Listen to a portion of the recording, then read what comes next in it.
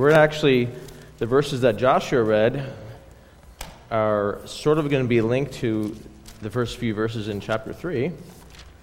And I could have done a little deeper study on that, but I want to save that for a future time. Turn me down just a tad. I feel a little loud. All right, Ephesians chapter 3.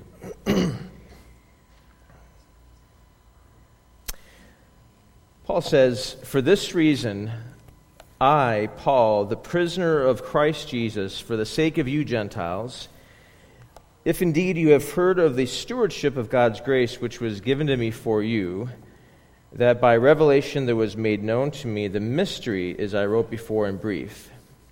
By referring to this, when you read, you can understand my insight into the mystery of Christ, which in other generations was not made known to the sons of men, as it now has been revealed to his holy apostles and prophets in the Spirit. To be specific, that the Gentiles are fellow heirs and fellow members of the body, and fellow partakers of the promise in Christ through the gospel, of which I was made a minister according to the gift of God's grace, which was given to me according to the working of his power. To me, the very least of all the saints, this grace was given to preach to the Gentiles the unfathomable riches of Christ, and to bring to light what is the administration of the mystery which for ages has been hidden in God, who created all things, so that the manifold wisdom of God might now be made known through the church to the rulers and the authorities in the heavenly places. This was in accordance with the eternal purpose which he carried out in Christ Jesus our Lord, in whom we have boldness and confident access through faith in him. Therefore, I ask you not to lose heart at my tribulations on your behalf, for they are for your glory." Now, this is going to be a mouthful. And what Paul just did is he actually kind of interrupted himself.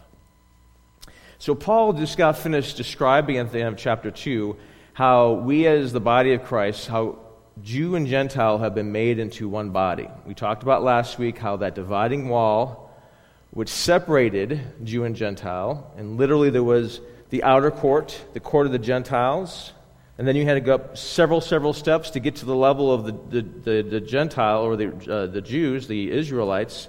That wall was broken down, and the wall in Christ, that Christ broke down that wall, symbolizing the law, symbolizing the differences between the two. And we looked at that last week. And the result was that there is a unity, there is one body, there's something brand new.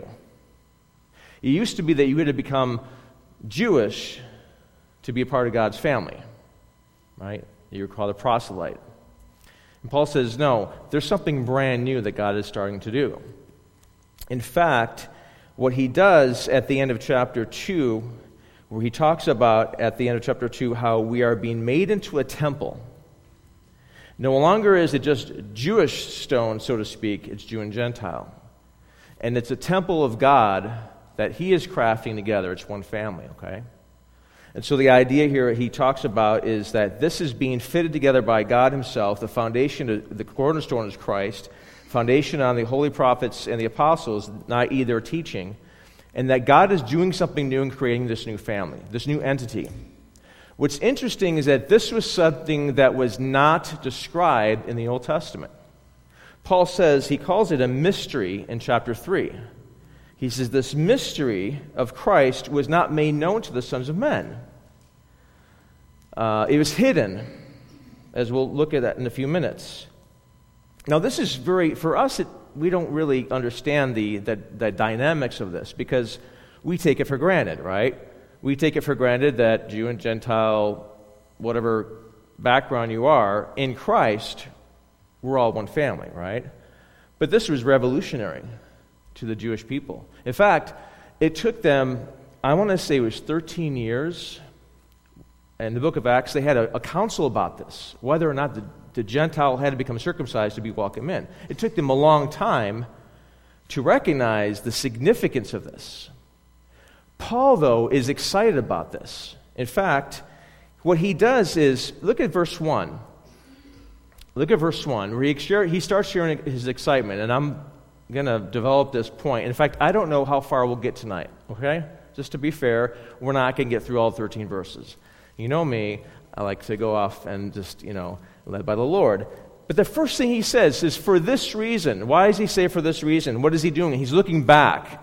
What is he looking back at? He says, for this reason, the fact that we are now growing into a holy temple in the Lord, we're being fit together into a dwelling of God. We're being fit together. What's the church? What's the church? Okay. I remember my mom taught me this. Okay, you guys remember this? It's the church. Here's a steeple. Open the door, here's the people, right? I've been to some, that's, here's the people, but here's the church, right? This is the church, right? I've been to some pretty magnificent churches. Got to visit a couple wonderful ones in England. If you get a chance to go to London, go to St. Paul's Cathedral and the Westminster Abbey, which are, they're huge, they're brilliant, they're architectural wonders, right? And you can just be in awe, right? And you can... And then you don't realize that it's also a crypt, because they have very, very famous people buried there, like kings and queens, and Sir Isaac Newton's buried there, and Charles Darwin is buried there. I don't know how we somehow got in there. But the point is, those are church buildings, right?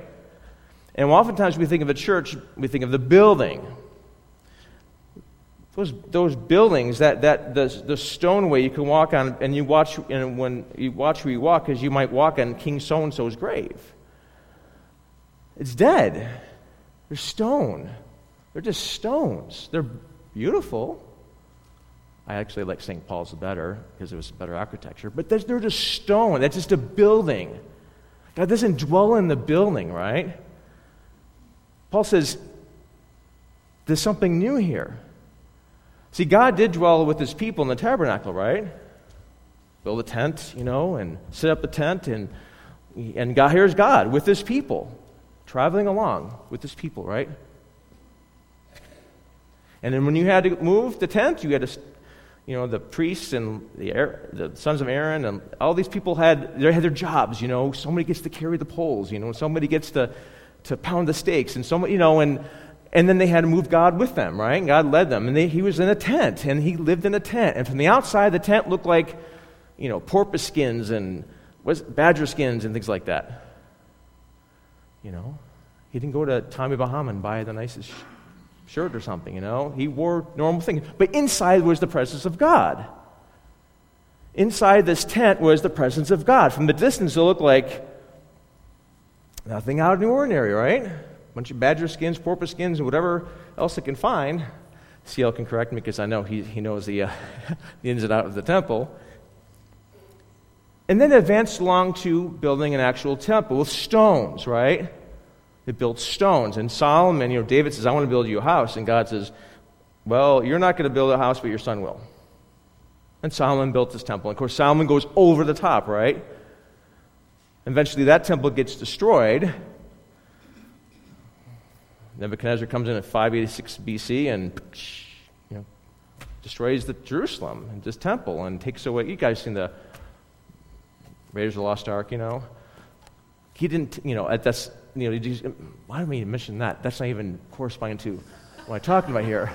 I just like to throw it in because they had the ark, And here's the point: is that was destroyed, and then they came back later on. They built another temple.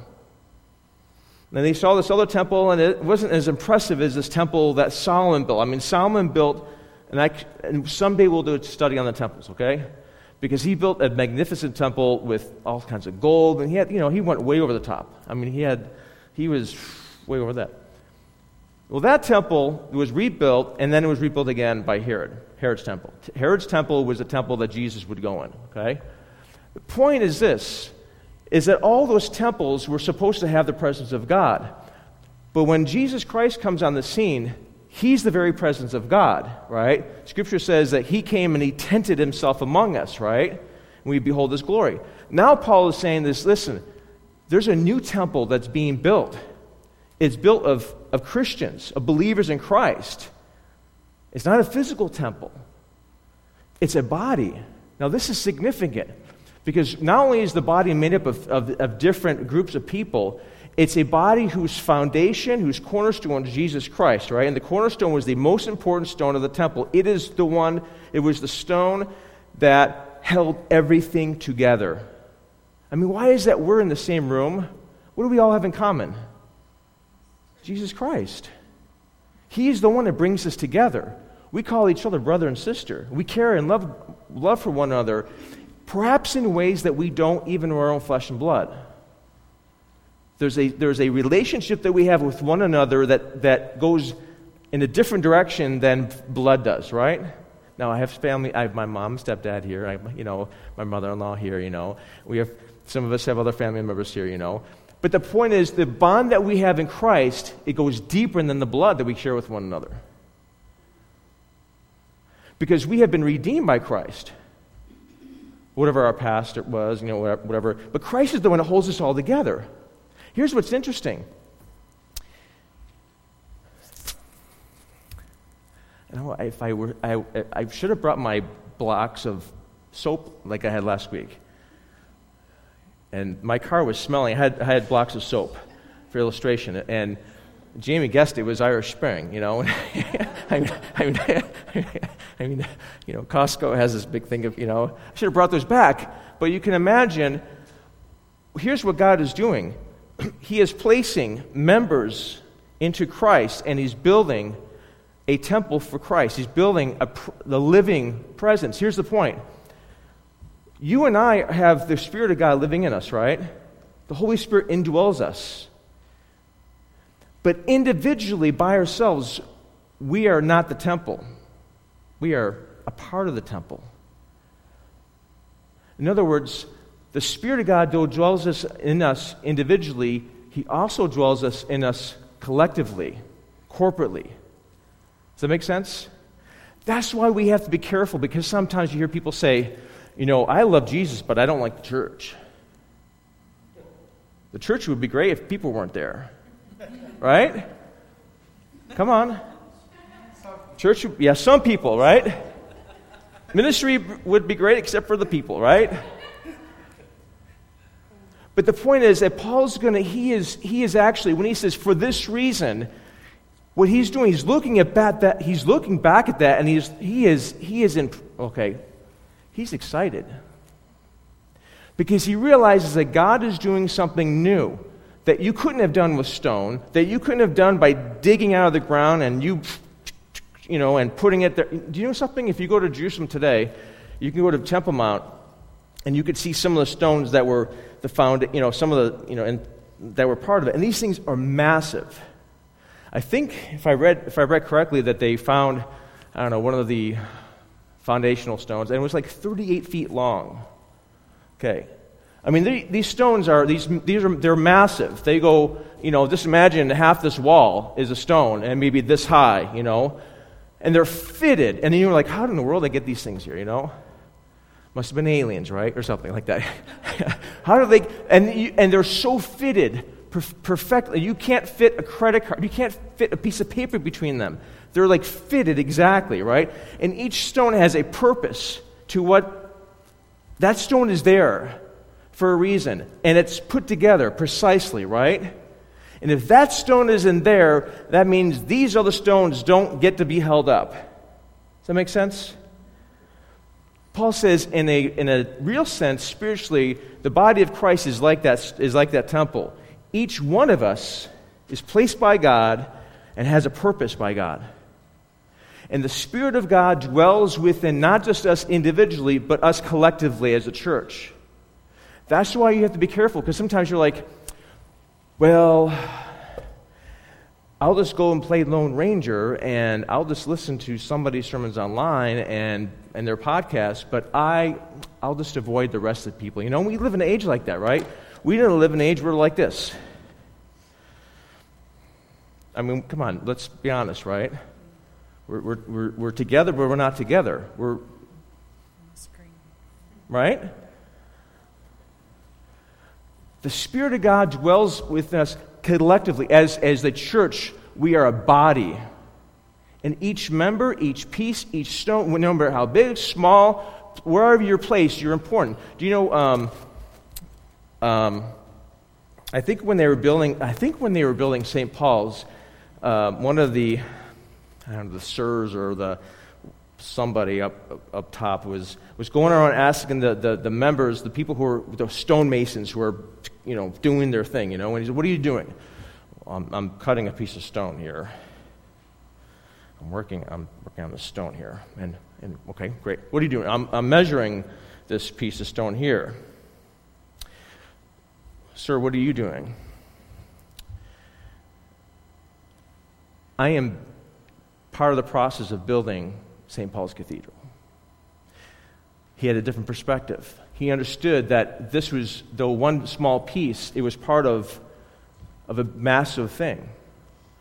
Each one of us as a Christian is important, not just for ourselves, but we're important to one another. Do you know, as a body, we're the ones, it's oftentimes where we are blessed by one another's presence. You come into church, you come into fellowship with other believers, and they say, "Hey, how's it going?" Now, individually, somebody wouldn't have asked you that question. You would have been in your car, upset or something. You come into the presence of believers, and they pick up, something's not right. "Hey, man, how's it going?" "I don't know, I'm stressed out. Life's kind of stressed these days, "Oh, tell me about it. Let's pray about it. Can I pray for you?" Now, if I'm a Lone Ranger Christian, that does not happen, does it? But being in the body, does this make sense? Being in the body of Christ, there's a benefit with that, where one member of the body gets to encourage another member of the body, or a group of them, and see them through life. I mean, we're not designed to go. Now, if I designed a church, I would do something with this here, because I keep tripping, Actually, time out. Actually, I saw a video, look it up on a video, of some pastors with those hoverboards, You know those hoverboards? Yes, you'll see. I want to get one of those hoverboards,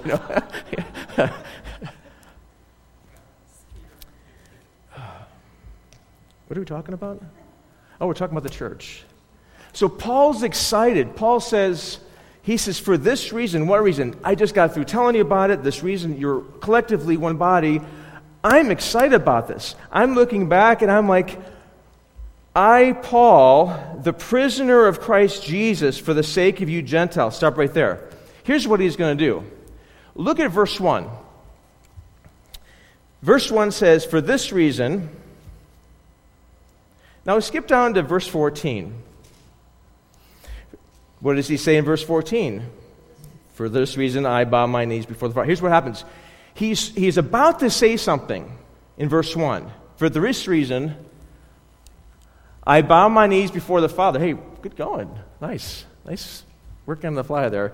For this reason, I, Paul, the prisoner of Christ Jesus, for the sake of you Gentiles, he interrupts himself. He's about to say, verse 14, for this reason, I bow my knees and I pray for you. For this reason, what reason? You guys just were becoming a body, right? And because of that truth that I just got finished sharing with you, I'm going to pray for you. In fact, he says at verse 14, he says, I bow my knees before the Father, from whom every family in heaven and earth derives its name, that he would grant you strength with power, and that Christ would dwell in your hearts through faith, that you would comprehend all this stuff. He's about to pray for them. He's so excited. But then something else happens.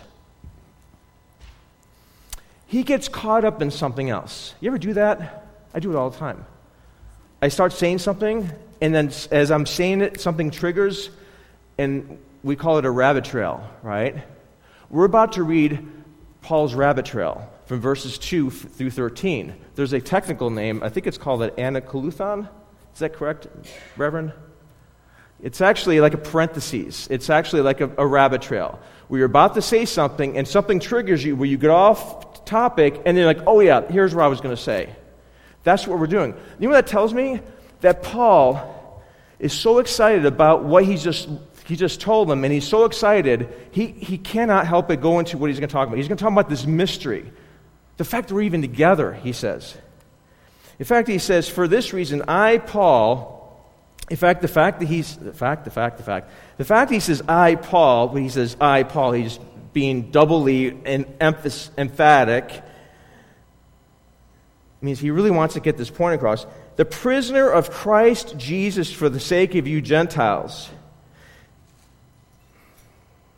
If indeed you have heard of the stewardship, and this is where this is where he picks up. See that, verse 2? This is where he actually starts he gets off track here. I, Paul, the prisoner of Christ Jesus, for the sake of you Gentiles, and then he goes off. What's going on here? Here's what's happening. Where is he at? Where's Paul at? He's in prison. Now, I don't know about you, but if I'm in prison, I'm not really excited. Right? I'm wondering why my Lord is not getting me out of here. Right? I'm not super excited about anything.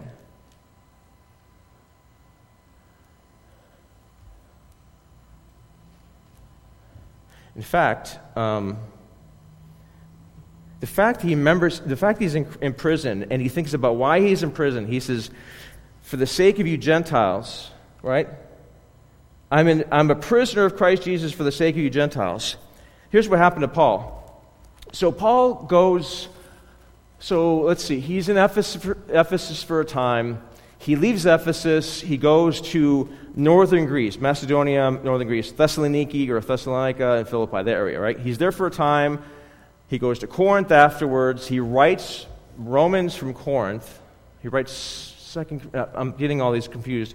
The point is he's making his way down to Corinth, and Corinth is in southern portion of Greece, because the Corinthian church says, hey, we want to help out the Jerusalem church, the churches in Judea, because it's really going bad there. It's a famine, they're hungry. We want to be a part of that. So he finally gets there, right? So he finally goes to Jerusalem, and in Jerusalem, he actually has an Ephesian brother there who's a Gentile hanging around him, and he got falsely accused of bringing that Gentile across that dividing wall that we talked about. They assumed that he brought this Ephesian brother across that line, and so they wanted to kill him, right? They wanted to, stop him. So Paul ends up being taken to Caesarea Philippi, or Caesarea on the coast, on the coast of Mediterranean, and he's there for a time, and he's waiting. He goes through trial, he appears before different governors and whatnot, and in one of the cases, he appeals his case to Caesar. And when he does that, he is then taken to Rome.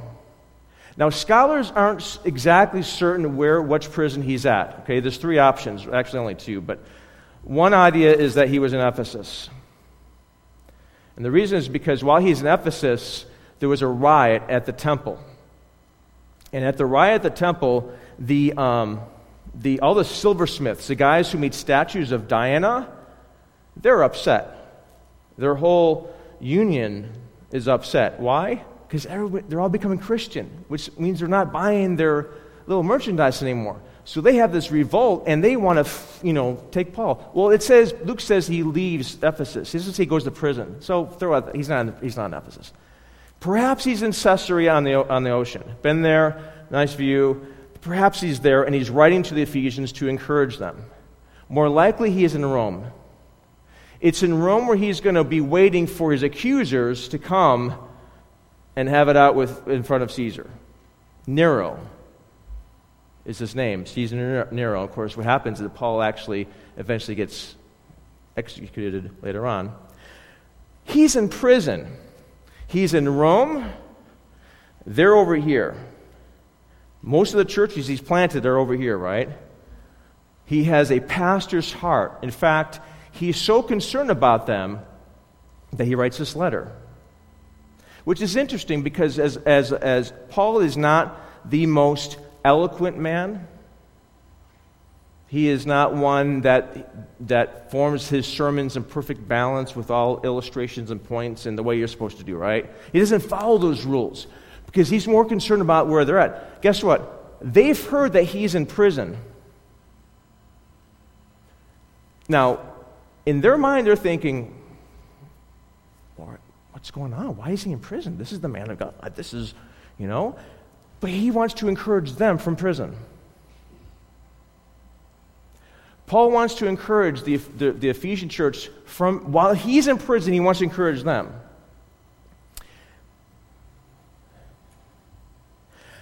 Do you ever have a hard time encouraging somebody else when you're going through a hard time? When you're going through a hard time, all you think about is what?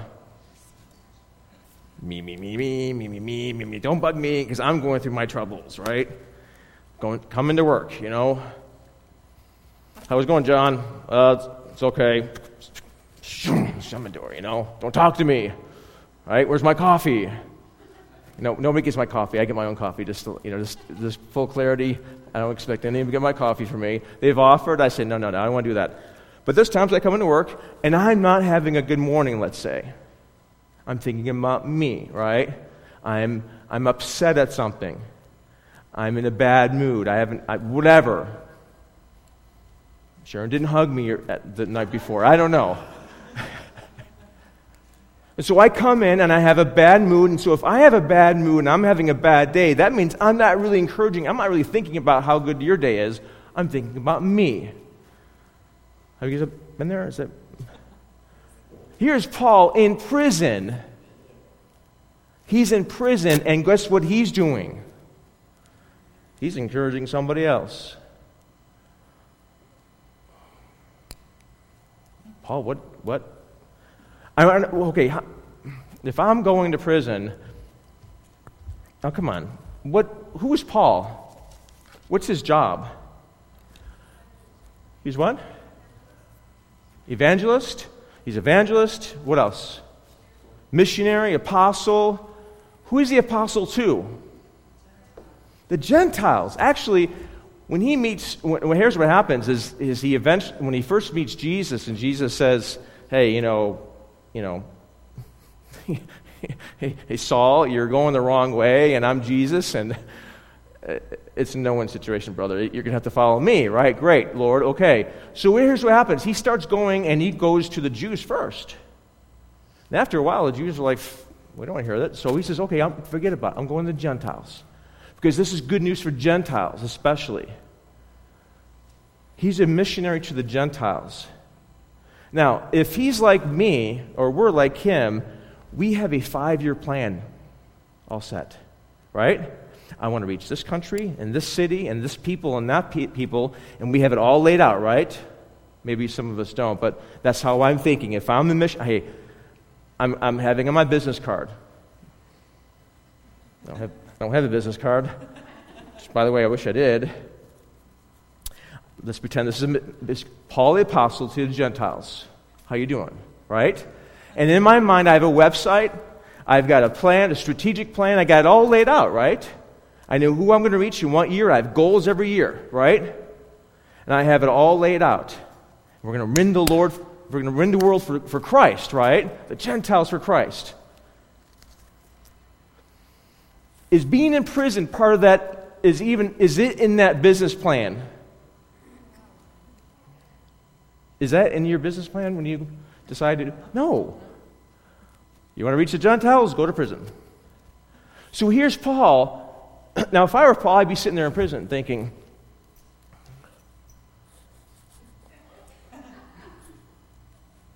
what did I miss?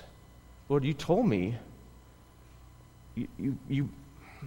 I heard from you, right? And you start looking at your devotionals. I heard from God. You call up your friend, CL. Have I heard from God?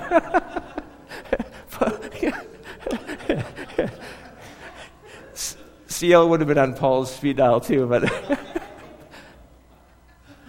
because in our minds, what it takes to reach other people doesn't involve going to prison. In fact, in our minds, what means reaching people is actually no problems at all, right? You become a Christian? Hey, sign up today.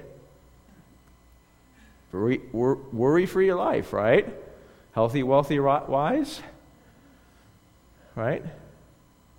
How many of you guys bought into that nonsense? It's still being sold. No, Jesus tells, when Paul first gets converted, and he's on his way to Damascus, and he's going to arrest people, and he goes to Ananias, right? Ananias, go to Straight Street. A man named Saul, he's praying, which you hint that he's actually the first time he's ever prayed in his life. Go to him, and you'll pray for him, and his eyes will be undone, right? He'll be able to see. Lord, I've heard what he's done to your disciples. Go for... What does he say? What chapter is that in? Look what it says. Look at Acts. Help me out here. Acts. Go to Acts. Oh boy. I should know this, right? But I can't think on my feet right now. What chapter is it? Chapter 9? Okay. Look at what he says. This wasn't in the plans here, but... Acts 9. He says... Oh, yeah. Verse 16, verse 12, 15. But the Lord said to him, Go, for he is a chosen instrument of mine to bear my name before the Gentiles and kings and the sons of Israel. For I will show him how much he must what? Suffer for my name's sake. Oops. That's usually in the fine print, we think. In other words, when you follow Christ, there's no guarantee that life's going to be easy. When you follow Christ, there's no guarantee that the pathways will be clear to you, that which way to go will be clear to you. Sometimes God will be silent, and you don't know which way to go. And you're like, Lord, which way? And you're like, okay, Lord, help me out. Can you at least give me a voice? How many of you guys have prayed for a voice before? Am I the only one? Because you're like, Lord, which way? Do I go this way or that way? And God's silent. And God doesn't always give us his plans ahead of time, right? What's the point? The point is this, is that every step we take is a step of faith, right? Which means we are often, there's a balance between being certain and uncertain, right? We hate the uncertainty, don't we? Sometimes Sharon likes to record the ball games. She always likes to be called the ball games. And her and I, we're different. We'll get home, and let's say it's baseball. Let's not talk about football today. And she'll want to sit there and watch the whole game. The whole thing's recorded on the recorder, and she wants to watch the whole game. Don't you want to know who won? See, I want to find out who won so I can see, is it worth my time to sit there? Right? So I'll go on Twitter or Facebook, and some of us like to post the scores during the game, right?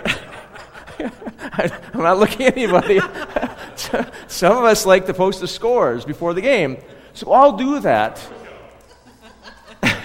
And I'll say, then I'll go upstairs if it's worth, or I'll stay down there to see who won. That's what we want from God. Lord, show us who wins the game. Show us the way it's going to go so I can at least see if it's wasting my time. It's not a waste of your time in the Lord, right?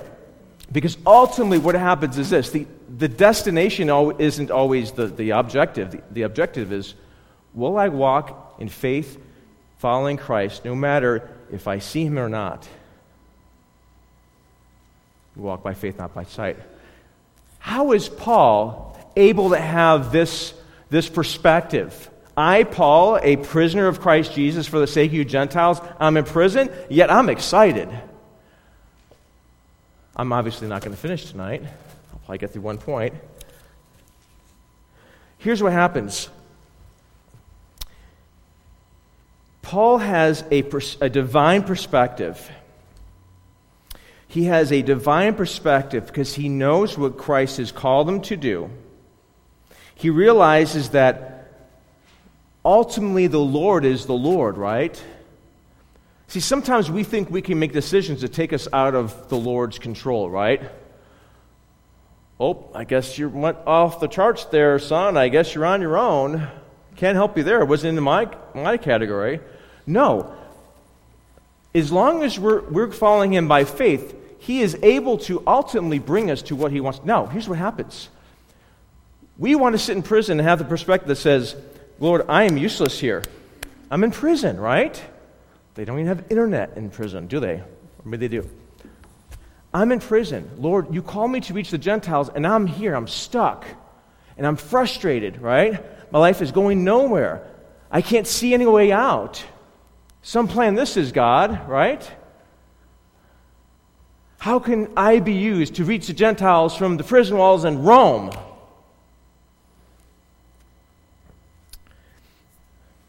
Have you guys ever feel like that before? Feel like you're in prison?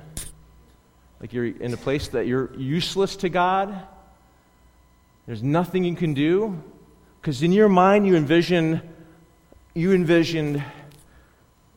flowers and trees and happy birds and things like that. You envision all the flowery stuff. It's all, oh, honey, how are you doing today? Can I make you some coffee? You envision that, right? Real life is you wake up and you're like, your breath stinks. And how come they're not paying you? And how come that person's not getting back with you? You're out of work and all this kind of stuff. And you're in prison. You feel like, I'm stuck. And I have all these vision dreams that God's given me, and they're not being done because I'm stuck here, right?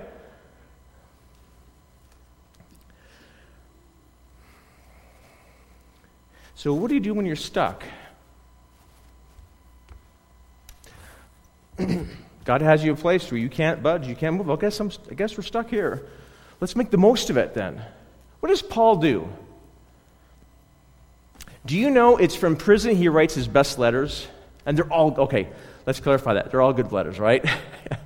It is from prison that he wrote this letter to the Ephesians. I can't go to them, but I can encourage them somehow. I can write them letters. Nowadays, they would say, I would text them. There's their Facebook page. But I can encourage them. Why? Because here's the truth. Write this down. Your present predicament has no effect on your privileged position. Your present predicament, where you are, has no effect on the position that you have in Christ or the ability you have in order to reach people for Christ. Does that make sense?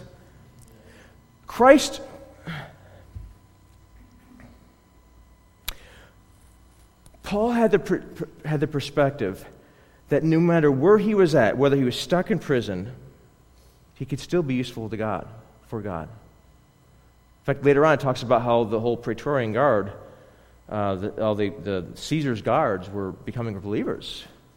In fact, while he's writing this letter, do you know that he's in house arrest technically? Do you know he's writing this letter? He has a Roman soldier chained to him. Now, you talk about having a captive audience. You're going to listen to me recite these words. In fact, here's what happens, is that Paul wouldn't write the letter himself. He had a secretary he would dictate to. So while Paul's dictating this letter, for this reason I, Paul, for the sake of you Gentiles, and he gets caught up in this thought. He's so excited, and his secretary is like, whoa, tangent here. Where are you going with this? Okay, his secretary's listening. The Roman soldier is listening as well. His perspective is different. I can reach, can I bring up your dad and your mom? I remember Pastor Brum share how you guys, they didn't feel very useful after leaving their previous ministry, and they were in a place where, okay, we're stuck. We're in a prison, basically. Not literally, but felt useless. How can God use us? And then they started praying for people. And your mom and dad prayed for people every single day.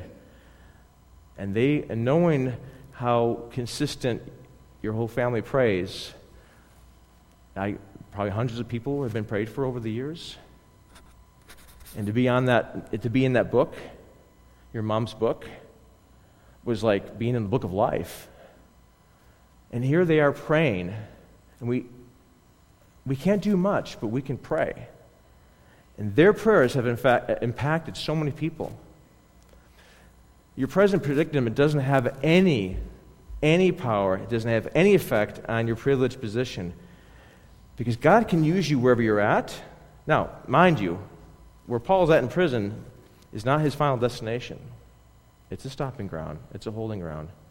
But he had the perspective. God says, sit down and write. Maybe you're not where you want to be spiritually. Maybe your family's not where you want it to be.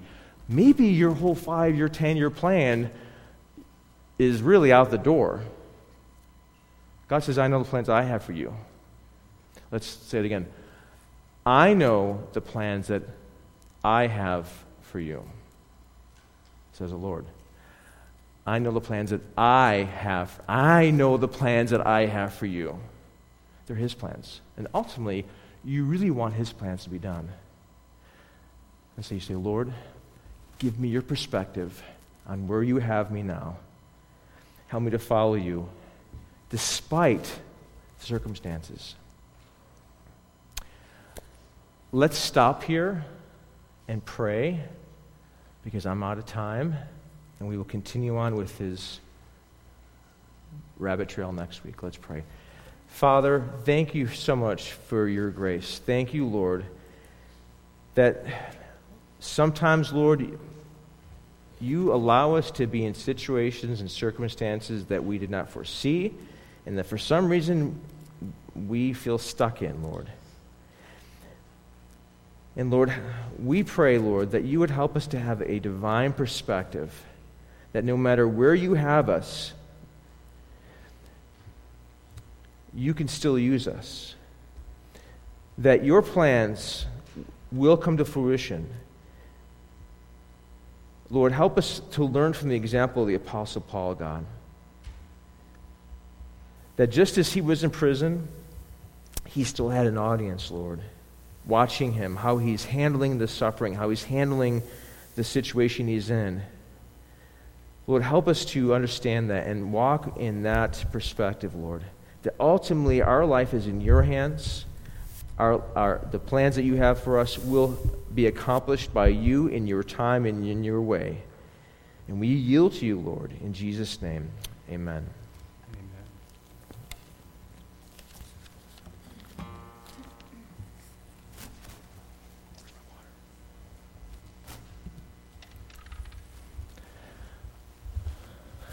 Should we stand? Let's stand. Yeah? No? Sure. Oh, whatever you want. Oh, sorry.